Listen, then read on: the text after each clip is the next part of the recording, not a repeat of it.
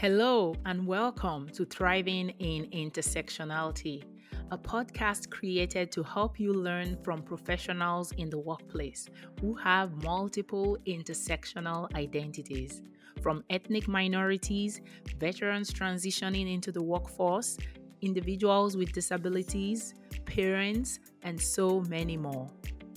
My name is Lola Adeyemo. I am the CEO of EQI Mindset and the founder of the nonprofit Immigrants Incorporate Inc. I work with organizations to build inclusive workplaces.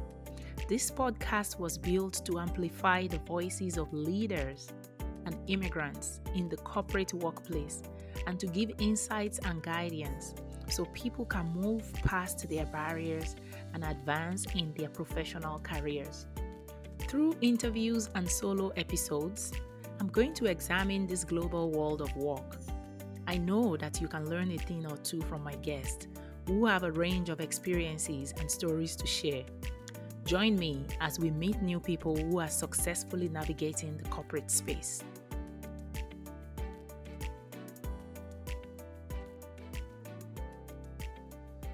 On this episode of the Thriving in Intersectionality podcast, I'm having a conversation with Dr. Edmund Moore.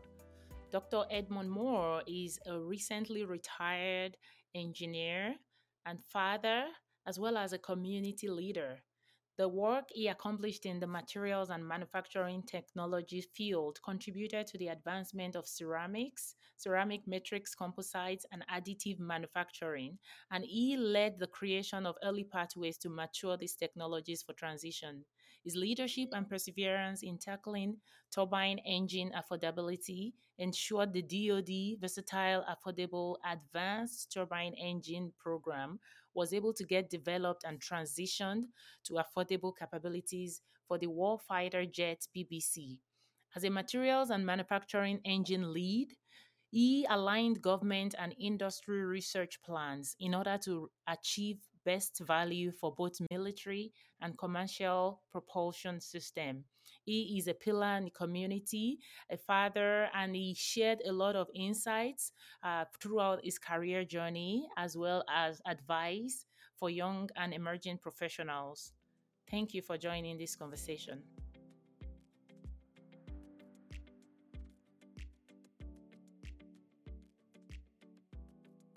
Hello, and welcome back to another episode of the Thriving in Intersectionality podcast. I am excited to have a conversation today with Edmund Moore. Hi, Edmund.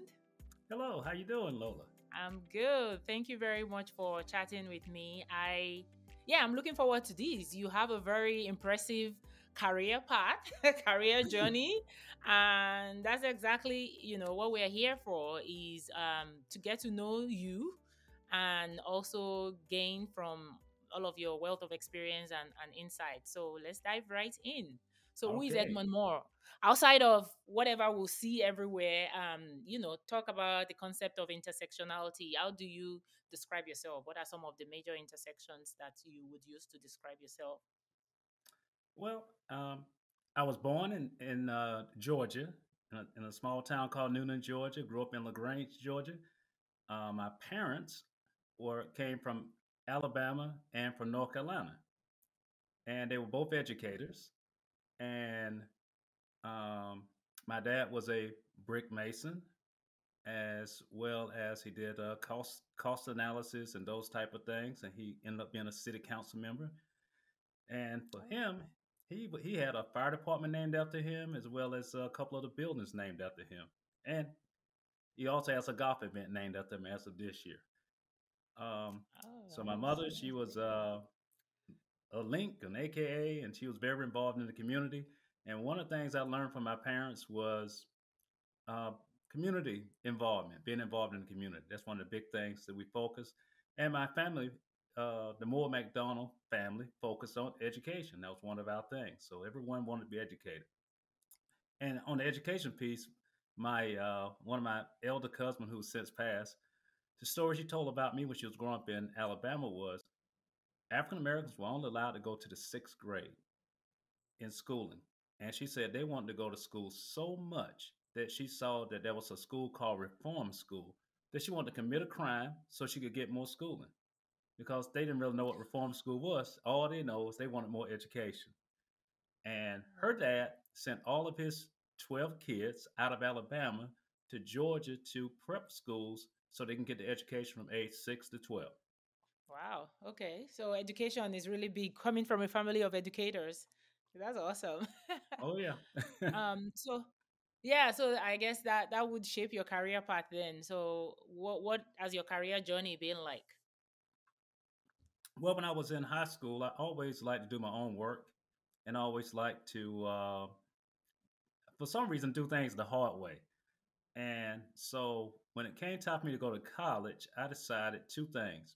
One, I didn't want to go to college an hour away from my parents because they always snuck up on my brother unexpectedly. So I went 4 hours away.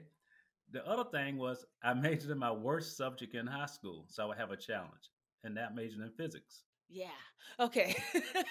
I mean, some people love it. I wasn't a fan of physics as well. So, oh, you majored in physics. So how was that? Well, it was my worst subject in high school, so I looked at it as a challenge. And so when I went to college, I said, well, I want to go to medical school, become a medical doctor. And I said, if I take physics, most other people go to medical school are going to be going in for biology, chemistry, majors, those type Yeah. of things. And I said, physics would stand out. But then I quickly found out I hate blood. So that changed my career plans there. You can't be a doctor if you don't like blood. Nope. Nope. So while in school, I So, found out that if you take physics, you had to take so much math that I said I might as well take these additional 5 courses and get a math degree. So I came out of my undergraduate school, which was HBCU at Florida A&M University, with a physics degree and a math degree in 4 years, and that's how I got started. wow. That's impressive. Yeah. Education and education background is all in the DNA. You take the tough courses and come out with extras. Well, I'll tell you one of the funny things about education was my dad and the man across the street. They were both educators, and when they were principals or high administrators in the 60s, we had desegregation. But the state of Georgia did not allow blacks, African Americans, to attend the state schools. So they got sent to Ivy League schools. So they went to the schools where the professors actually wrote the books, and they got a better education than their white colleagues. So when they came back, they were better trained than their white colleagues. Yeah, that's interesting. I was like, so while I was in school at FAMU, I took advantage of some summer intern jobs, if I want to give them a name. And I worked at Fermi National Accelerator Laboratory out in Batavia, Illinois. That was high energy particle physics. And then I went to the next summer. I went to Bell Laboratories in Murray Hills, New Jersey, and that's where I got introduced to the field I finally matriculated in, which was called Materials Science and Engineering. I'd never heard of it before, but that summer changed my life. And so when I left FAMU, I went to MIT and majored in Material Science and Engineering. And at Okay. the time, I was the only African American in the department, and so that was an interesting year, being in Boston, cold weather, and uh, Yeah. and being the only student of color there. Uh, In a different space coming from where you were coming from, right? from Georgia and Florida, yeah, to Boston. And Yeah. had some. I did graduate from there, but had some challenges with some of the faculty members there. And afterwards, I transferred to University of Florida, where I finished up my uh, education for the master's degree and a doctorate degree in material science and engineering. So Okay. that's what jump started my career.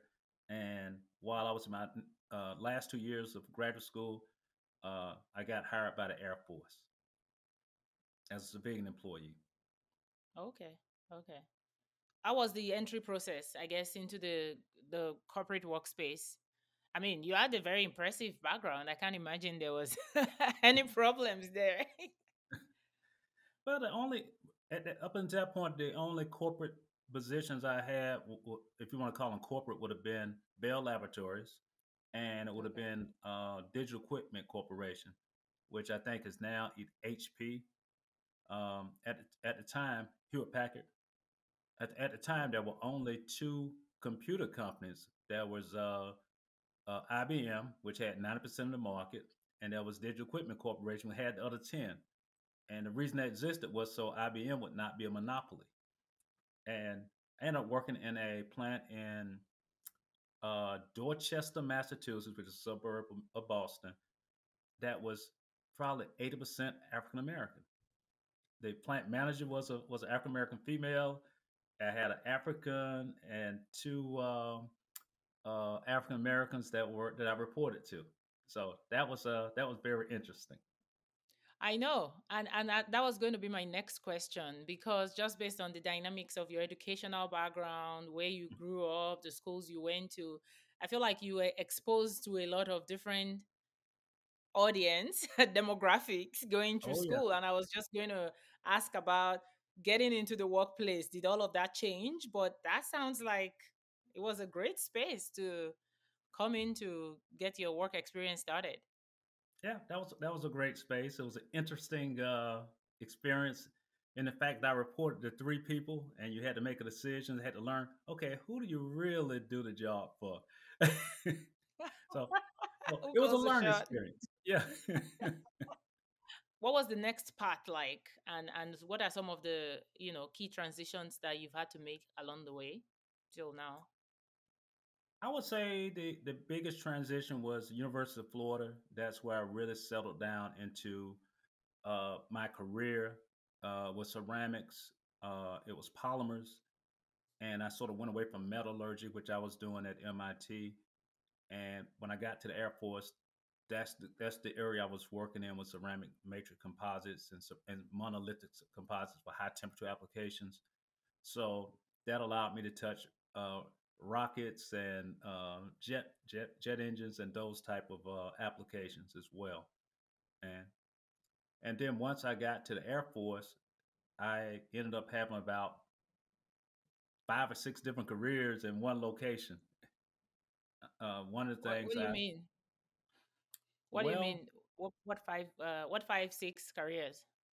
so when I was at MIT, I met this man that was in the Sloan Business School, and the Sloan Business School. His name was O. Lester Smithers, and he was actually the director of the lab that ended up going into. African American. You always ask about those people in high position. He was African American, and his classmate was a guy named Kofi Annan. Have you ever heard of Kofi Annan, who Yes. used to run the United Nations? That was his Yes. classmate.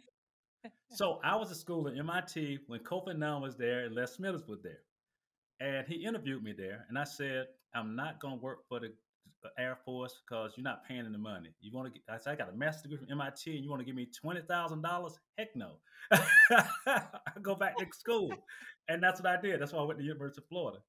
But then it turns around when I joined the Air Force and came back. I ran into him again, and there he was running the lab that I was in, and he did something that changed my career. He said, "I want you to run the historical black colleges and universities program for the labs," which really would have been for the Air Force because I would say 95% of the funding came through our laboratory.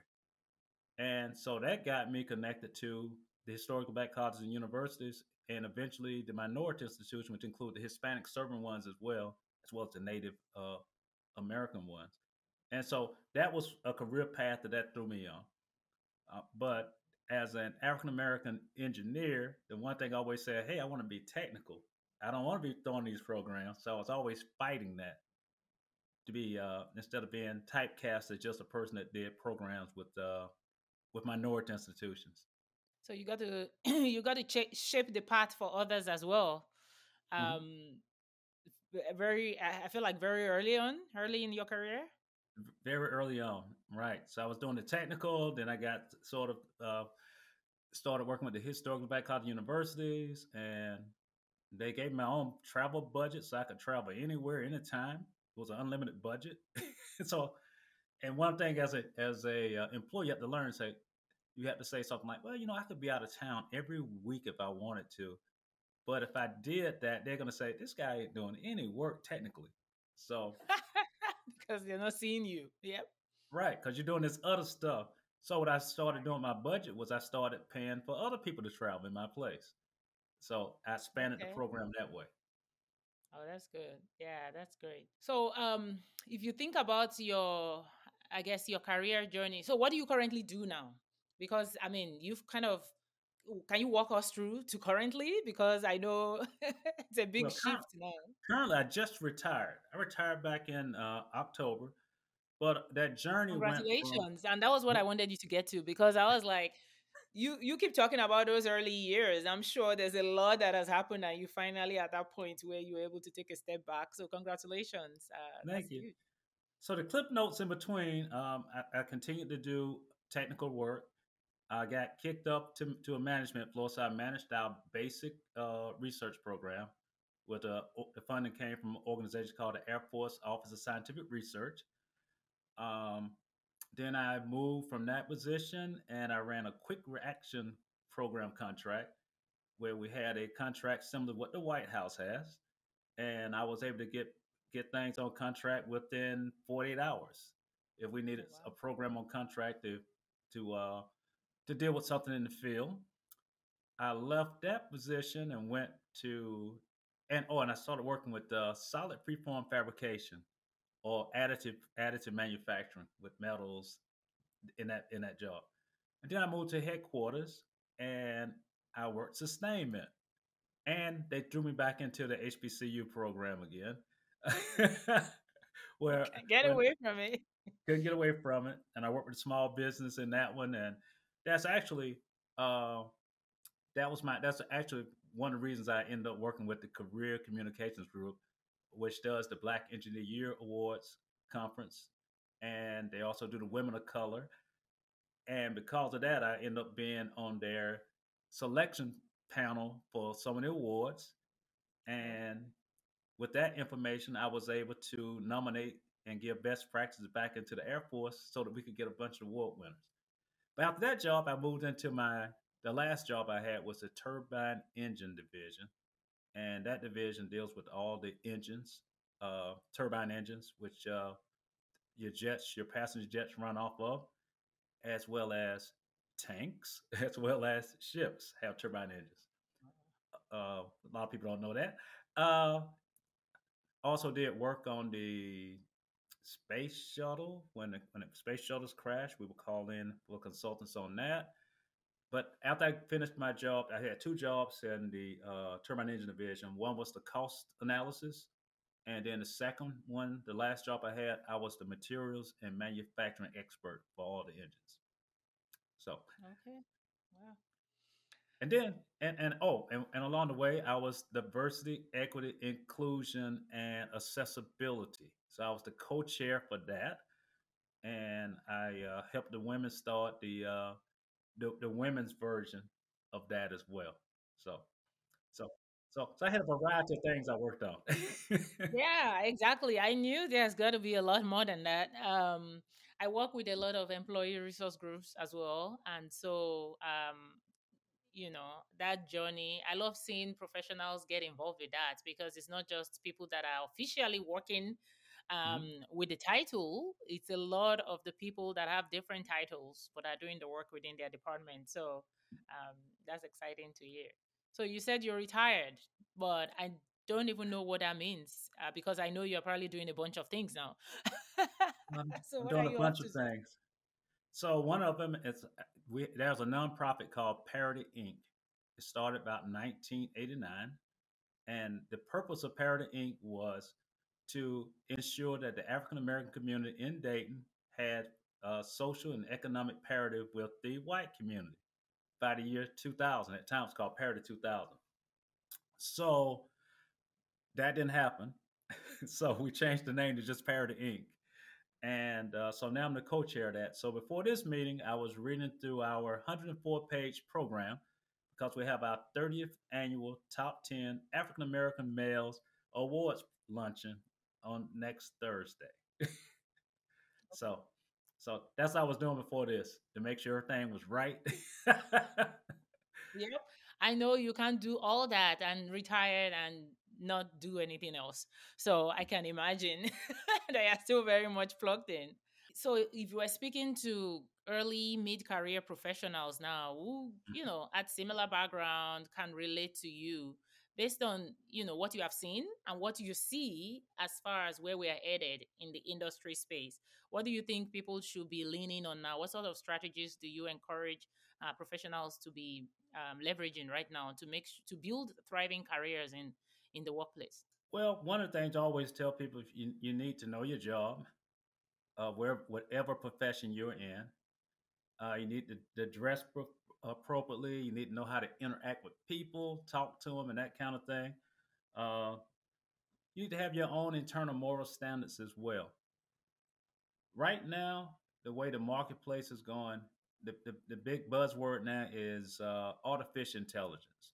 So, and digital transformation. So, uh, those are two areas you really need to stay abreast of.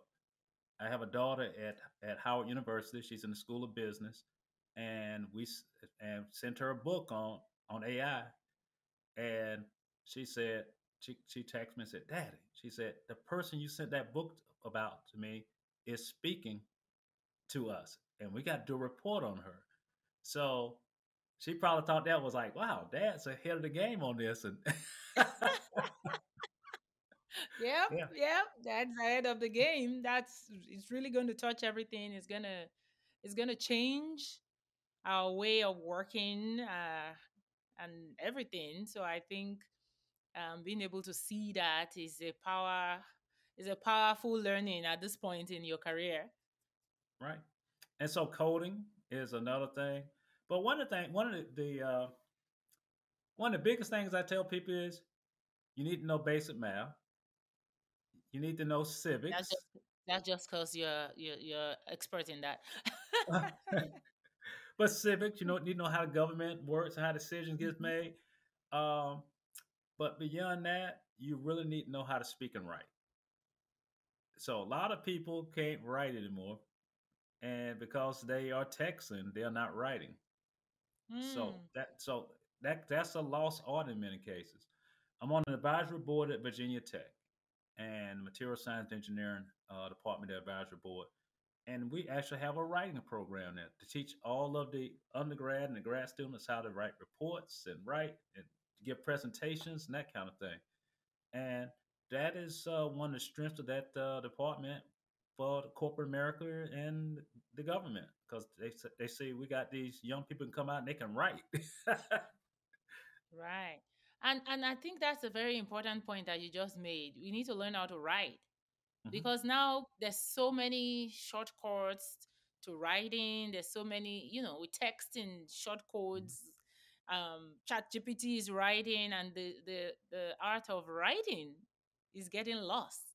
Oh yeah, and the worst one is that when people talk on their phone, you can talk text now. So they just talk on their phone and it just types it up and they send it. And it just transcribes it. Yep. And you're like, why are you sending me these long texts? Because they're just talking. Oh yeah, because if you are taking time to write, it will probably be shorter Right. and more concise. Yeah. Yeah, I haven't thought about that. I know we've been talking a lot about reading, but writing is actually in itself an art that we're losing, and we can't afford to. We still need to be able to communicate clearly to the Hmm. target audience. Like, who am I speaking to? What do I want them to walk away with? Right. And how can I write that right? Also, one of the things I've been like for my board, Parity Inc., I've been trying because we're trying to change the community for the better. And so I recommend a book called them The Color of Law. And that's a book we all gonna read. So we actually know why everything in America is the way it is, the inequalities. So because you don't know what's impacted your community, you can't solve the problem. So, are you reading it as a community? And what did you say the book was called? It's called The Color of Law. If you look up at The Color of Law, I think it's Okay. might be Richard Rothstein's Color of Law. Yeah, thank you for sharing that. As an immigrant myself, I know one of the things I always try to put on is my learner hat Hmm. in Black American history space. Like, how can I learn more? Because I wasn't born here or raised here, so it's just a different lens. that you need to listen to understand. So if you read that book, it's an easy read. You will find out why the communities are the way they are in America. Gives a nice succinct uh, reason why based on the law. So talking about the workplace though, is do you see that as part of the also what's impacting, corporations, educational institutions, like, we have a lot of um initiatives going on to get people to go to school, get more degrees, and then coming into the workplace though, is the workplace ready for everybody? And what are some of the things that people that, that are the onlys in their workplaces, what are some of the things they could be doing or thinking about to advance? I would say it depends. If you come into the federal government has a bunch of rules and regulations in place that on the surface will allow people to have opportunities there.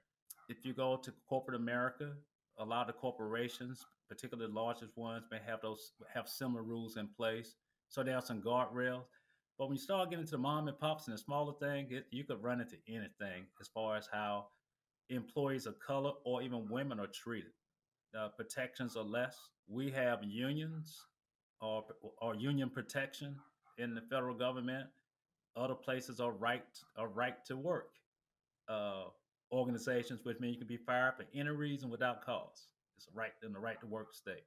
So that's why I say it's a little different. Depends on what situation you're coming into. Are there some things that have helped you personally along the way, get to where you are now, which is thriving? Thriving. You are thriving in the workplace. Have survived the workplace. Have I've accomplished so survived. much, and you're still giving back, right? So, are there some of the things that helped you that you can recommend to people now, that is still very much applicable? One of the things I tell, especially young and mid level people, is and get a mentor. Not just one mentor. Get a series of mentors, team of mentors. Uh, Mm. I've had mentors who were not professionals in my area, but they had a vast array of experiences in other areas that were non-technical, maybe in the medical field or social services field, that they could give me a guidance on issues that even affected my technical field. That was just good knowledge. As you're being mentored, find someone younger to help bring them up as well, to mentor them as well. But nothing beats a champion, and the champions are those people that go out and speak on your behalf. And I'll say that the John the Baptist of the world, uh, but for those who know the Bible, they go out and they beat the path and say, "Hey, Edmund is a good person. You ought to give him a chance at this position. I think he'll be good at that." And then Yeah. that way you can get opportunities that you don't necessarily know about or you don't even know you should be going after. And I can Right. truly say Right. one of the men we're honoring at our top 10 African American Awards uh, luncheon next Thursday. He behind the scenes was throwing my name out, and that's why I'm on a lot of the boards and committees and stuff in the organizations that on now. But I didn't know he was doing that. Yeah, Yeah. and I think that's the also related to how well we let people see us, how well we show up and let people know. Because people can't promote us if they don't know about us, right? Mm-hmm. Or if they don't see what we're doing. And I think a lot of people miss that opportunity by just focusing on doing our job in silent or in silo, right? Make sure people know what you are about, Right. whatever language you want to call it, networking or socializing. Let people know you, not just your title, so they can I have a promote good friend you. named Joseph Gordon, and what Joseph Gordon told me probably over 15 years ago, he said the problem with you is you sit at your desk and you do all this work. Nobody knows you. You need to get up from your desk and walk around. And so I took that advice, and then my supervisor and everybody was saying everybody knows you. Yeah, Yep, it that was really the worked. intention. Yeah, Yeah, that was the but it got me intention. more work though because I became the president of the golf league for the organization. So then I got to know everybody in the golf league and even the contractors, and I got to golf with them as well. So Yeah. Yeah, I mean, I think some people that happens naturally for them. Some people it needs more effort and more intention behind it. And grateful for the kind of people that push us to do that. Let people know you. Exactly. Is there anything else you want to share before we kind of wrap up? I really appreciate you coming to talk to us about your career path and some of the strategies and advice for younger people still in the workforce to get ahead, to move, not just getting in, because a big part of the conversations we have here is that we recognize that it's not just about getting a degree and getting in. There's a lot more that needs to happen if you want to lead, if you want to be a part of change and solution within your workplace. So anything else you want to add before we kind of wrap up with my final question? So one of the big things I tell people to do, they need to focus on all aspects of their health. They need to focus on their brain health, which is their mental health, their physical health, as well as their financial health, Mm, as well as their spiritual health. If you have those four in alignment, get those in alignment, you'll have a better career, a better life. that's good. Yeah, spiritual health, mental health, physical health, brain health. Yeah, Yeah, because we look at and I was a member of the Montgomery County Alcohol, Drug Addiction, Mental Health Services Board, and the thing we always advocated was that physical health is equal to brain health or mental health. Yeah, got to take care of that mind. take care of the mind. So, what are you up to these days? What does retirement mean? Well, retirement has been pretty interesting. I have two daughters in college. Uh, one's a freshman at Howard University School of Business, and she's making me jealous because she's going to get to go to South Africa for 11 days. The school is sending her to South Africa to visit 5 countries. I'm like, wow, that never happened when I was in college. My other daughter is in Columbus, Ohio, and she wanted to be an actress, but she became a doula to help women have babies. Because one of the things with the Yeah. particular with African American or Black women is we have the worst outcomes for mothers and for babies in childbirth.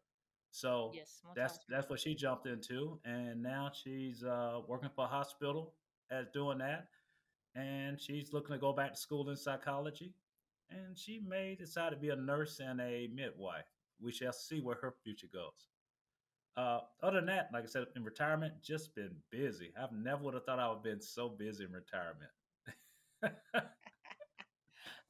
I mean, and I think it just also speaks into continue to doing what we love. It's not, if we build our jobs and our lives around doing what we love, retirement, okay, just picking on something else and maybe less time Yeah. doing stuff. But you're never going to really come to a complete stop. So congratulations. Well, thank you. I would say the last thing about retirement, I complained to my brother a few days ago about how busy I was, and he said, "That's a blessing." He said, "You should be glad you have a lot to do in retirement." He said, "Most people don't have anything to do. So consider that a blessing." I had to say, I guess you're right. Yeah. And that you're healthy, Yep. right? Yep. Just Because went to that's the another doctor side of today. this is people working until their physical health deteriorates and then having to retire because you can't work. I think it's a blessing to retire when your mind, your body is still fit enough to find something else to do and keep busy. A month after I retired, two of my coworkers at work who had not retired died on the job. They never got to retire. Wow. Yeah. Yeah. And I Yeah. tell people that's why I retired. The last thing I want to do is die on the job. And also retire. Yeah, yeah, yeah. That's sad. But I also feel like it's not. There's a reason why we talk about finding joy in the work that you do, finding joy in your day to day, whether you work in corporate America, whether you work in as an entrepreneur. Find joy in what you do. You don't save up your joy for when you retire. Right. Waiting to retire before you find joy, before you travel, before you enjoy your life, is assuming when anything is going to happen or how long you have to live.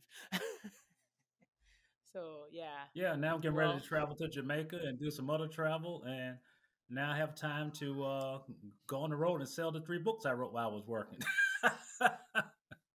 oh wow. Congratulations. So you have three But published thank books?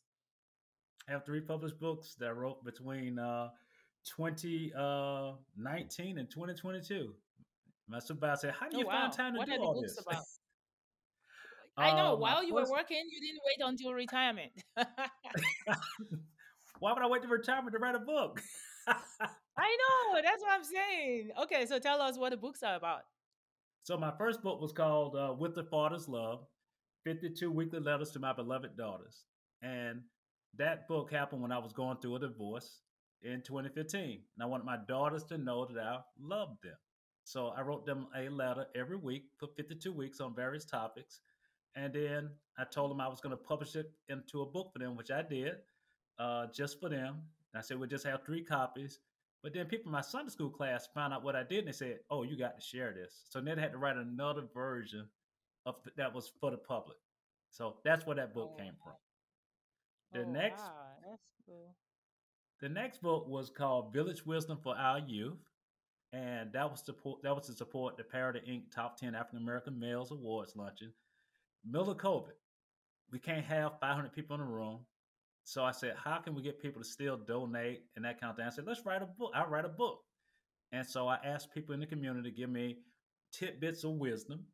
And they gave me tidbits of wisdom. I collected them, put them into categories, wrote a book, got the young people to suggest what the covers would be on the book. So the young folks, we're talking the teens to probably age 20, they helped design the book. And they said, whatever you do, don't put your picture in that book in a suit and a tie. They said, if we see that, we are not buying that book. So I took their advice, wrote the book. All proceeds go to Parity Inc. And what amazed me about the book is I'm amazed at how people love the book. People keep asking about that book more than anything else. And the third book I wrote was a book called Financial Freedom: Doing Nothing is an Option. And if you do nothing, you ain't gonna have nothing. But that was the title of the book. That was my tagline: Doing nothing is an It's option, because it is an it's an option, option. and Yep. it's the option that Just most people know. choose. It's an option. You get to choose. It's your choice. Yeah, I love that. Thank you so much for sharing that. Thank you for sharing your path, and also I think some of the things I walked away is just we don't wait for the finish line. You hmm, know, you did all of the writing, some of it emerging from just the situation happening around, right, during the right, pandemic, during your personal situation, right, being responding to the season we are in and creating solutions for that season, and sometimes it goes further than we ever expect it to go. So right. thank you for modeling that. Yeah, yeah. Well, thanks for the invite to the podcast. Thanks for the invite to the podcast. I really Oh, enjoyed no my time problem. with you. Yeah. Yeah, I'm glad we got to chat, and yeah, and congratulations on all of your success, and I hope And people walk away with if I make it more to of San this. Diego, I will send you a note. Thank you. Okay. Yes, please. I would love to meet people in real life. I always love to connect with people, my guests, and a lot of my connections are mostly virtual. But whenever I do travel, I love to find people that I've worked with, I've had Right. conversations with. So I'm going to ask you my final question that I always end this conversation with because I like food and because food breaks the ice. So if you were to share a meal with your coworkers, meal, snack, food, what would you choose and why did you choose that? Share a meal. Huh. That's a good A question. meal, a snack, a food, fruit? One of the healthy fruits that we used to grow outside of my dad and mother's window in LaGrange, Georgia, was a pomegranate tree. Mm. So I would share a pomegranate with them because I could pull it apart and bring out the little seeds, and I could give them to everybody and share with them. And it's a nice sweet fruit, and one has the option: they can eat the seed or they can swallow the seeds, whatever they feel comfortable with. Oh, that's good. Yeah. And I mean, you could just say pomegranate, but part of the reason why I ask why is because some of the things that you say has significant meaning to you in a Mhm. different way. So thank you for sharing that. Okay. And again, thank you for coming on. Thank you for a successful career with a lot of investment in young professionals, Mhm. and in the community as well. And I hope we'll all walk away with some of the lessons that we can follow along there, connecting with community. And I think mentoring has also come up a lot. So I'm glad you touched on that and you shared that as part of your story and your journey as well. Thank you. Well, thank you.